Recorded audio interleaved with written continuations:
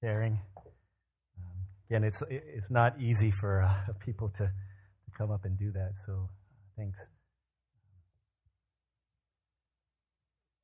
Around this time last year, we had one of our congregation members who she hadn't been coming to our church for too long.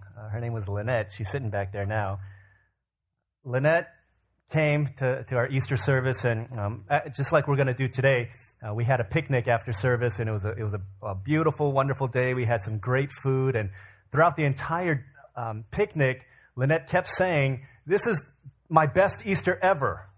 This is my best Easter ever." And we kept thinking to ourselves, well, the food is pretty good.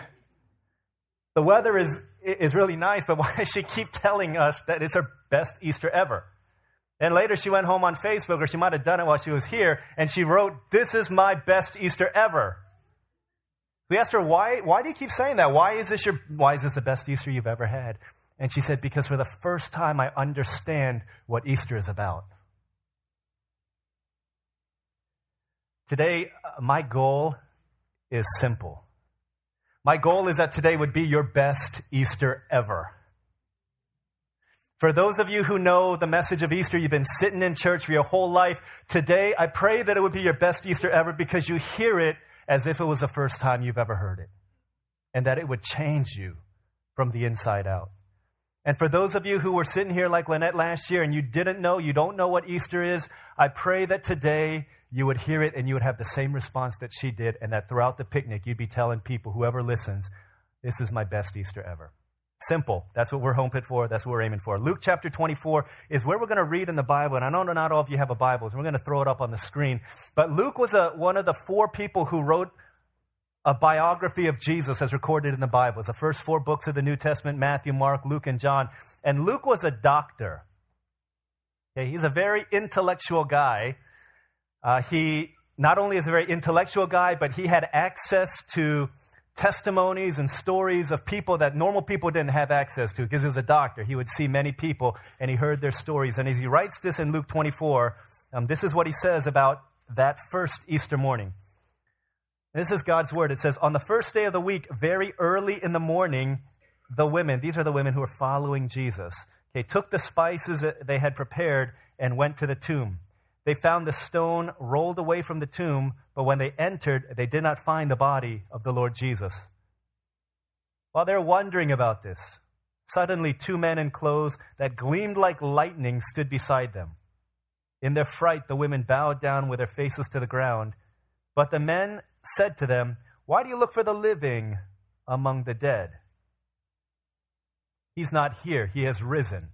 Remember how he told you while he was still with you in Galilee, the Son of Man must be delivered into the hands of sinful men, be crucified, and on the 3rd day be raised again?" Then they remembered his words. God's word.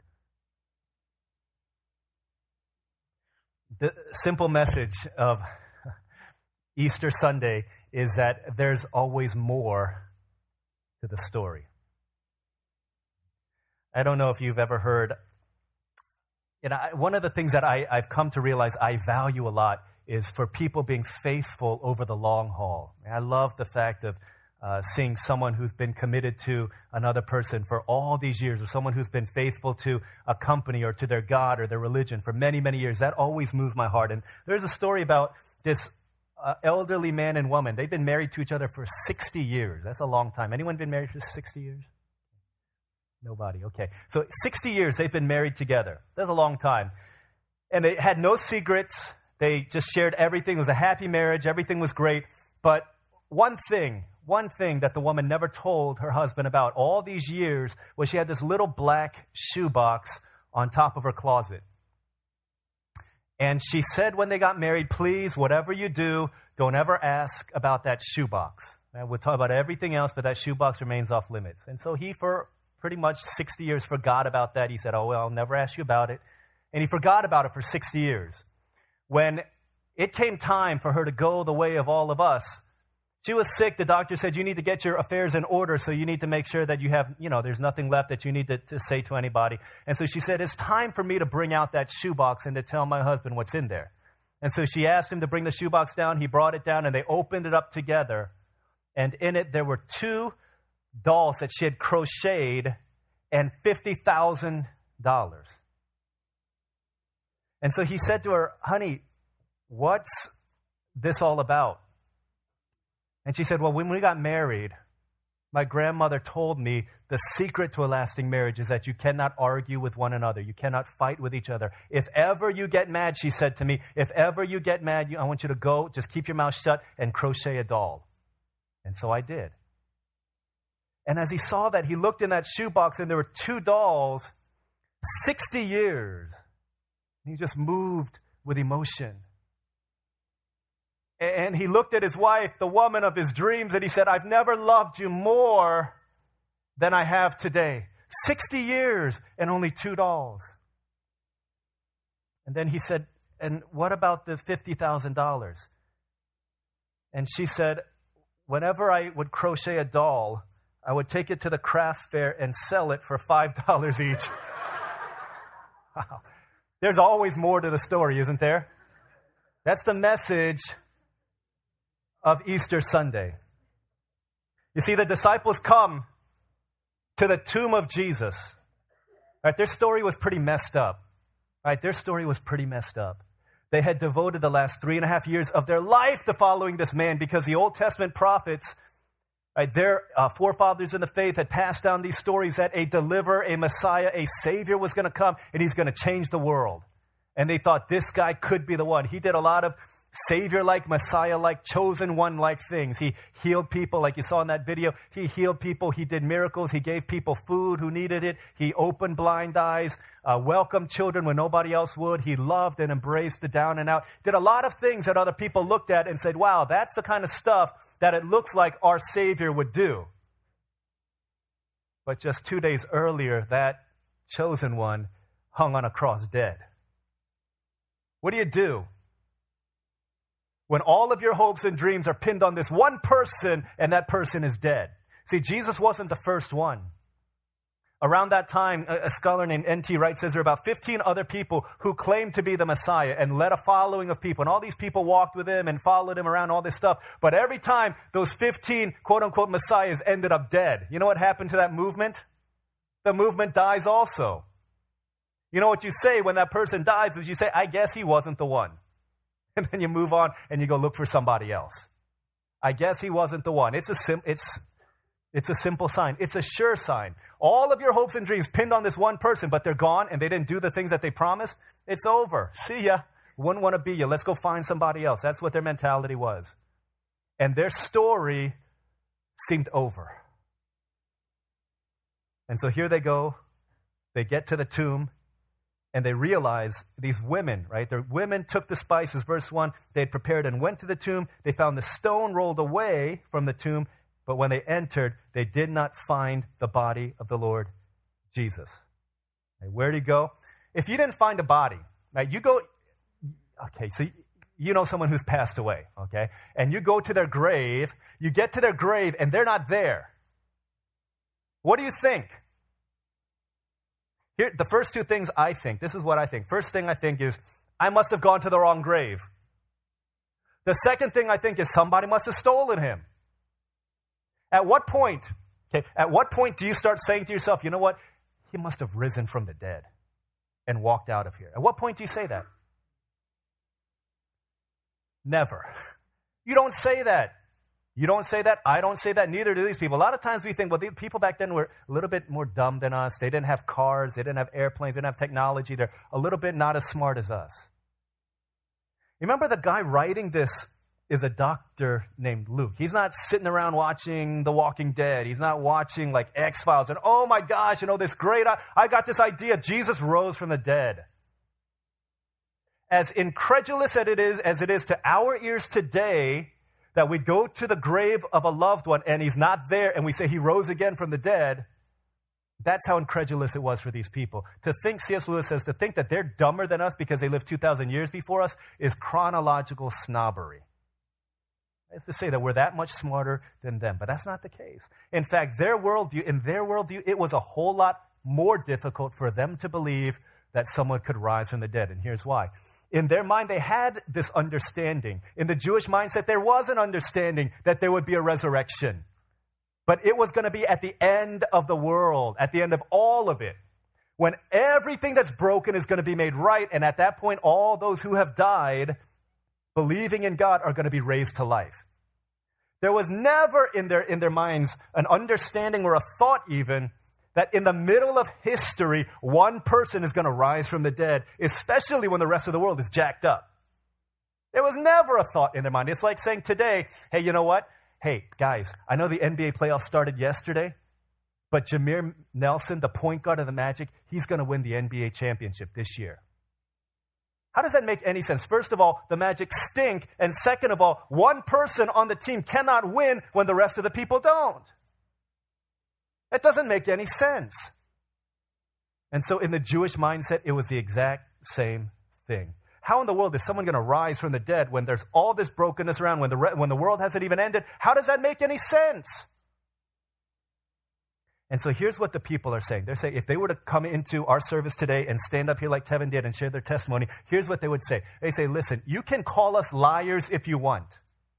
You can believe us if you want, but don't tell us that we're stupid. And don't tell us that we're making this stuff up. You know, if they were walking around saying, hey, oh, Jesus rose from the dead, they would have been laughed out of Jerusalem. And this movement would have died. But why'd they go around telling people that this happened? Because that's what they saw. Because that's what they saw.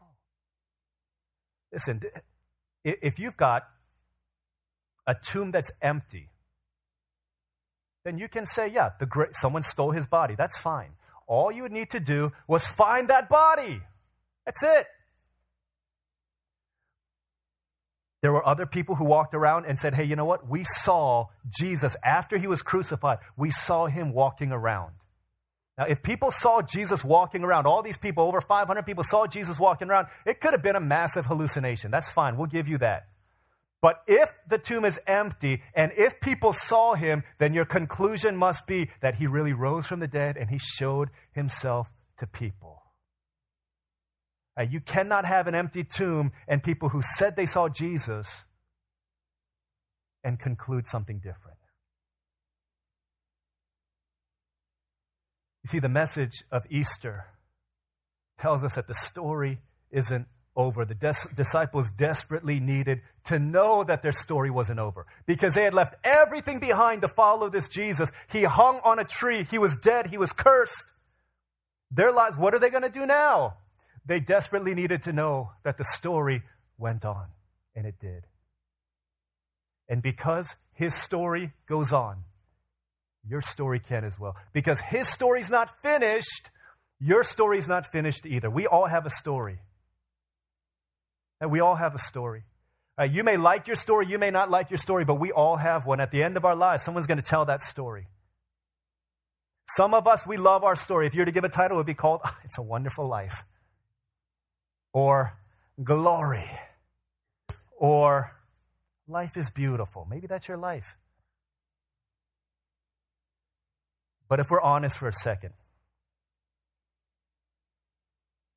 there's a lot of us in here who don't like the story we're living.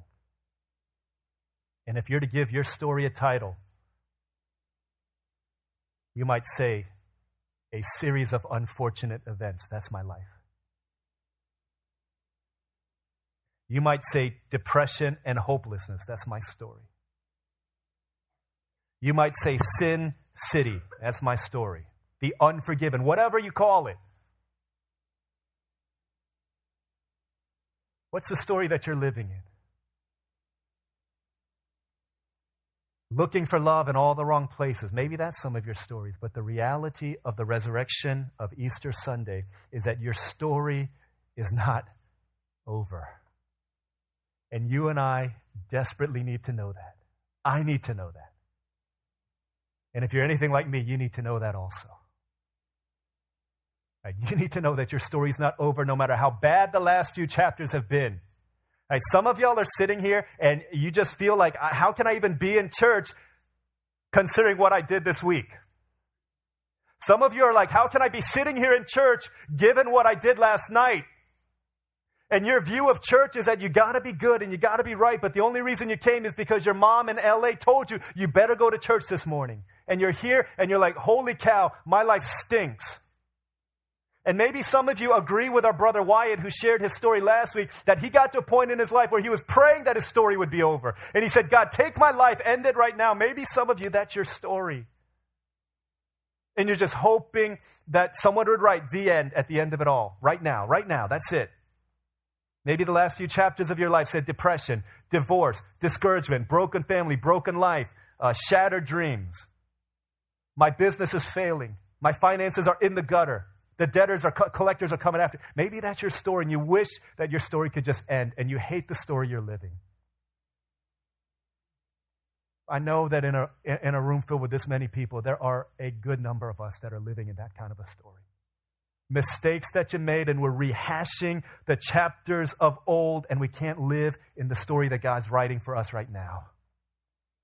The hope of Easter, my friends, is that there is more to your story than you know.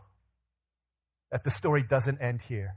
Because the same God that raised Jesus from the dead and said, that story's not done, is the same one who says the same thing about your story also. In fact, in Hebrews, the book of Hebrews, chapter 12, it was a letter that was written by some dude to a bunch of people, followers of Jesus scattered throughout the lands. He says in Hebrews chapter 12 that Jesus is the author and the perfecter of your faith. He says, he's the author of your story. You know, when you read an author, you read enough of his or her books, you begin to realize, there's a pattern. Their story is very predictable. How they write a story is very predictable. You guys know that you have a favorite author or favorite movie director, and you know that it's always going to be like this. Anyone know an author named Nicholas Sparks? Yeah, a few chuckles, right? I think you know. He writes a lot of romantic, sappy novels that have become movies. Some of them, a message in a bottle. The ultimate emotional heartstring, make you cry movie. Pulls your heartstrings, manipulates your emotions. That's Nicholas Sparks. A Message in a Bottle. A Walk to Remember. Dear John. The Notebook. Yeah. Well, y'all going to go home tonight and watch these movies. There's an internet site. It's very funny. It says, here's how you make a Nicholas Sparks movie. It has all these pictures and stuff. But basically, it's simple. And I'm not being a reverse racist here, but this is how it starts. You take two gorgeous white people, a guy and a girl, and you have them try and fall in love, but there are obstacles to them falling in love, right? Maybe it's their social status. Maybe her mom, my mom and dad, they don't like you because you're like of a different class. Maybe it's 9/11. Oh my gosh, 9/11 happens. Dear John, can't do that. So you bring in this like thing that makes love impossible, and then you make them fall in love anyway. Here they are, right, falling in love. Right? They're the characters on the poster of the movie. They're always kissing, and it's always raining. That's the story, Nicholas Sparks. So you got that. They fall in love, and then what turns this from a stupid romantic movie into a Shakespearean drama is you throw in this catastrophic event that should never have. There's no way that's going to happen. She gets leukemia. Gets cancer. Oh my goodness. Shipwreck and he drowns. Oh my gosh, all these crazy things happen. And then Alzheimer's disease strikes. The Notebook. Oh my goodness, it's craziness. You read or you watch one Nicholas Sparks movie, and you know that this author, you know the kind of stories that he writes. Look, the Bible tells us that Jesus is the author of your life, and he only writes masterpieces. Maybe you're looking at your life, and you're like, dude, my story's jacked up. This story stinks. And you're looking at yourself as I did when I was in college, and I saw that I had the pen in my own hand writing my own story. The story of my success, the story of love, the story of all of these things, only to realize that those stories were stinky and they're terrible, and it's what they said. You're looking for the living amongst the dead. My problem was that I was looking for Jesus in all the wrong places. There's a great British author named G.K. Chesterton. He says, every time you knock on the door of a brothel, you're looking for Jesus. What does he mean? He says, every time you look for illegitimate love and sex, you're looking for Jesus. Every time you get to the bottom of that alcoholic wine bottle, you're looking for Jesus. Every time you put that needle in your arm, you're looking for Jesus. Every time you run from one lover to another, you're looking for Jesus. And at the end of the day, you know your stories, because I know my story. It always leaves us empty. But he's saying the story that Jesus writes for your life, because every story is predictable. There's a guy named Donald Miller, and he says that the best stories are the ones where on many occasions it feels like the story should be over.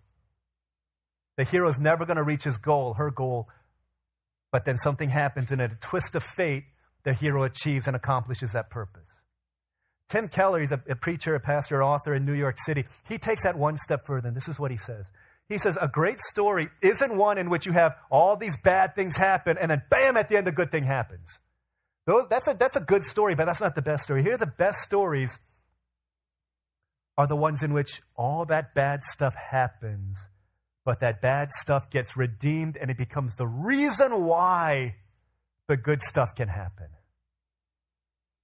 You ever seen the Mel Gibson movie Signs? So in it, Mel Gibson is basically, he's an ex-priest, and all of his life, it just stinks. It's falling apart. His wife dies in a terrible car accident, and he can't believe that there's a God if that happened. At the same time, he's got a daughter, and she's weird. I don't know exactly. I don't remember what her deal is.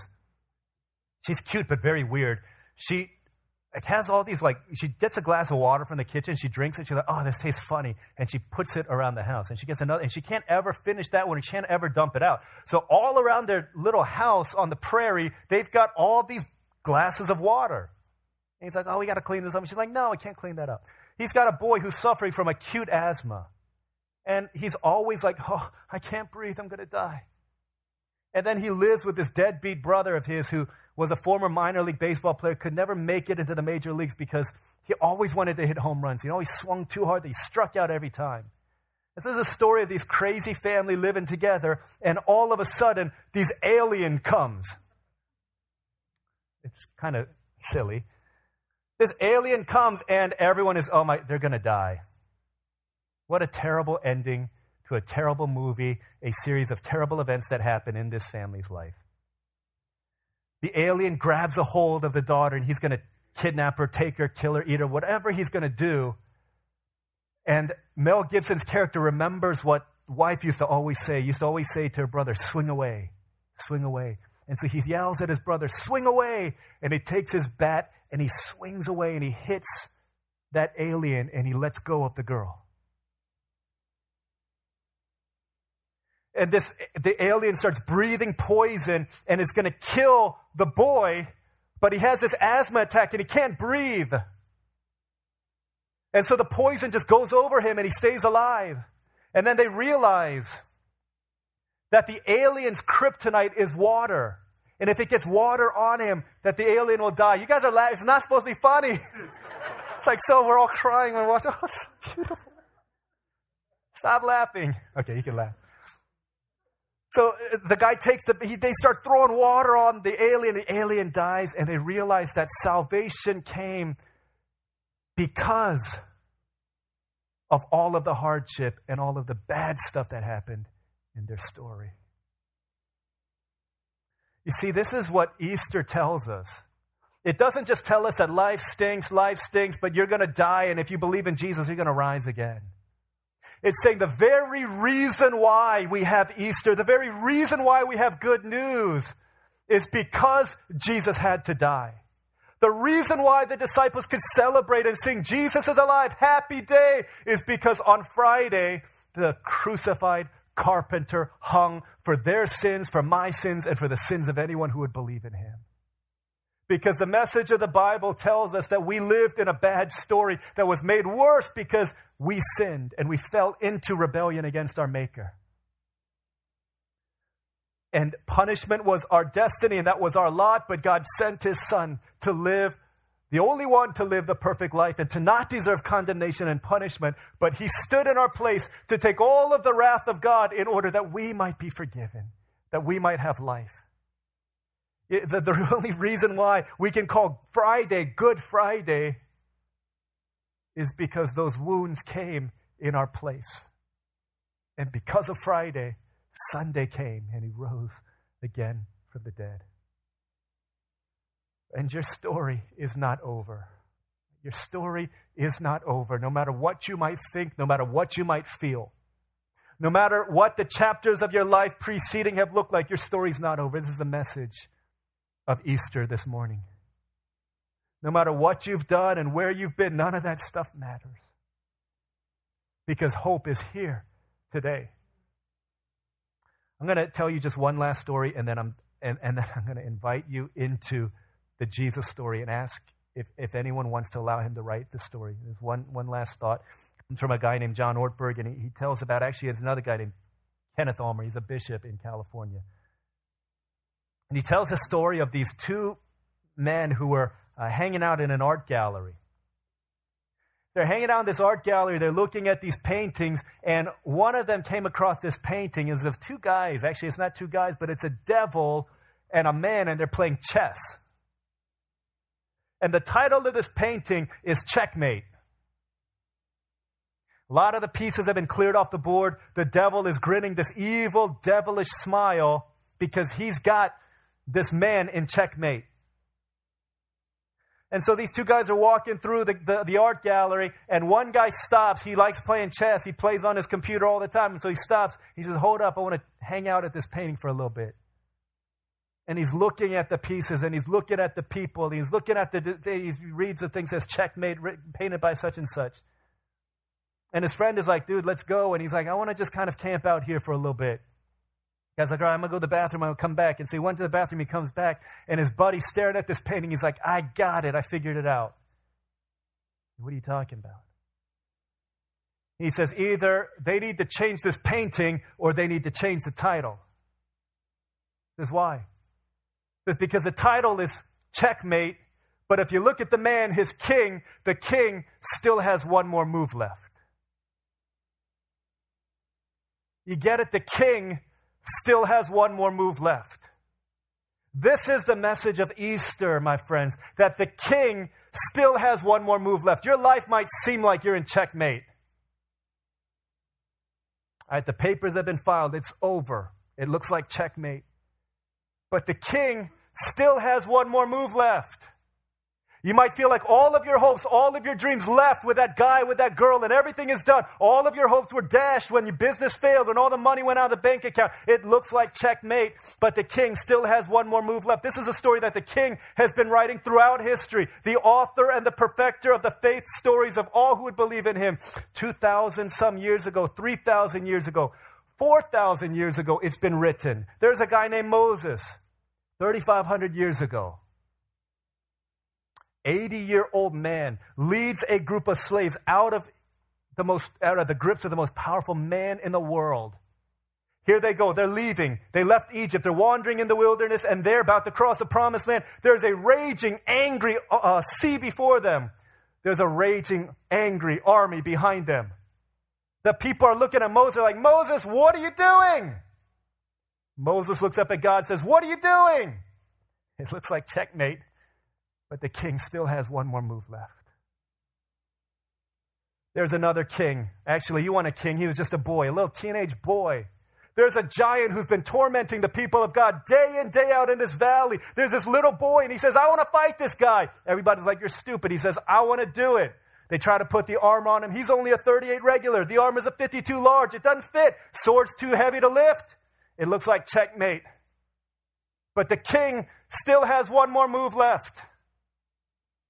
There's a guy named Daniel, 2,500 years ago. Guy named Daniel, stranger in a strange land. He bows before his king to pray. Everybody says, don't do it. He gets thrown into a den of starving lions They shut the lights out at night. They put them in. They turned the lights on in the morning. Should have been checkmate. But the king still had one more move left. 2,000 years ago, there was a cross. And on it, the Prince of Glory, the Messiah, died.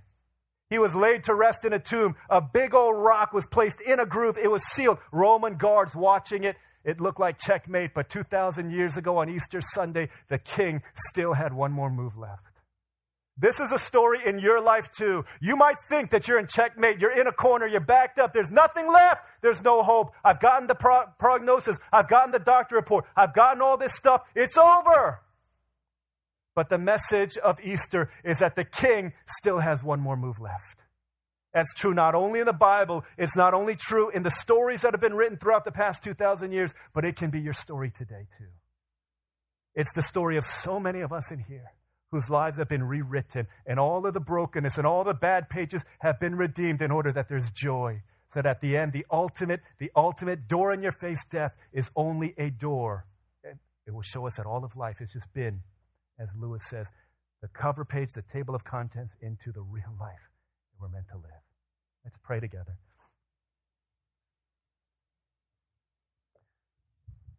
I want to ask us to just think about what is a story that God is writing in your life. And maybe some of us may say, he's not writing the story. I don't think he's writing the story because I've got the pen in my own life, because I'm the one who's holding it, because I'm the one that's been doing everything, making the decisions. Resurrection Sunday, Easter Sunday, that first Sunday, changed the world, and the world was never the same. And today, it can be the same for you, that your life can forever be changed today as well. I'm going to invite us to just think about the story of our lives for just a minute right now. And in a moment, I'm going to ask us if there's anyone who wants to put their trust in Jesus, to say, I want you to be the author of my life. I want you to be the forgiver of all of my past, that you'd be the one who rewrites my destiny. I want you to do that. In a couple moments, I'm going to give an invitation if you want to make that simple prayer. And we're not going to call you up here. We're not going to make you stand up. All I am going to ask you to do in a moment is just to raise your hand so that I can see that there's people that I could pray for. As we think about that, if you feel like through the songs or through Tevin's testimony or through what you've just heard right now, if you feel like someone inside is just beating at your heart, someone is just speaking to your heart, and you just sense something moving within you, I want to say that that's God. We've been praying for a long time for today, that God would speak to your heart. The Bible says that he stands at the door and he knocks. Maybe you feel him knocking. You just feel something in your heart, something tugging and pulling. Jesus says he's knocking because he wants to come in. It's the wonder of wonders that God wants to come into your life and make you part of his family. He doesn't care about where you've been. He doesn't care about what you've done. He says, my death, my blood shed for you is more than enough to forgive you. Doesn't matter how old you are or how young you are. Today could be the day that your life is forever changed. Just think about that for 30 seconds. Then in a second, I'll just give us a simple invitation and lead us through a prayer together. Just think, reflect, pray together for just a moment.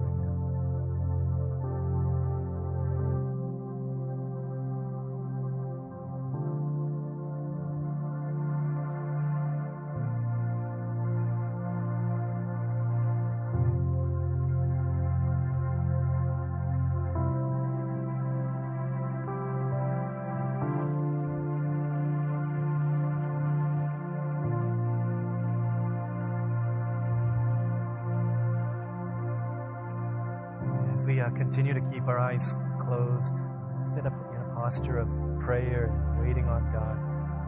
I just want you to know that it's not an accident that you're here today. If you're new or you've been away for a while. We've been praying, like I said, for months that people who don't typically come would come, that people who haven't been here would come. Today would be our best Easter ever. If there's any of us in here It's like, you know what? I'm tired of holding the pen and screwing up my story. Made a mess out of it. I've hurt so many people, and I've hurt myself, and whether I knew it or not, I hurt God. But today things can be different, and I want to give my life to Him, make Him the author of my story. That describes you, where you're seated with the rest of us praying with our eyes closed. If that's you, just raise your hand from where you are. Thank you. Praise the Lord. There's some folks who are raising their hands.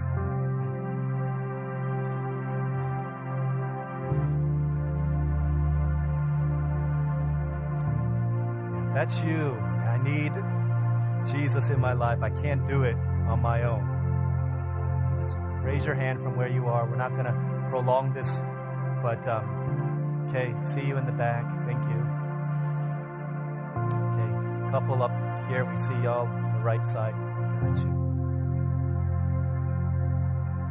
Okay, thanks in the back. Okay, couple in the back. We see you. Thank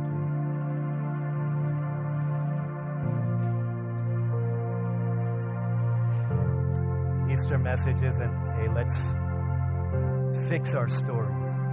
Because we've known how that song and dance has gone. We've only made a bigger mess of ourselves. We're saying, let me turn it over so that God can do it. Makes beautiful things out of our lives. Anyone else? Next few moments.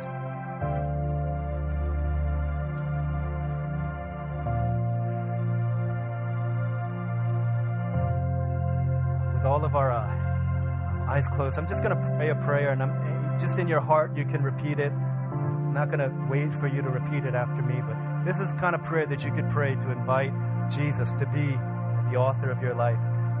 Dear Jesus, thank you for loving me and for seeing my story from before I began to write it, and you knew me and you loved me.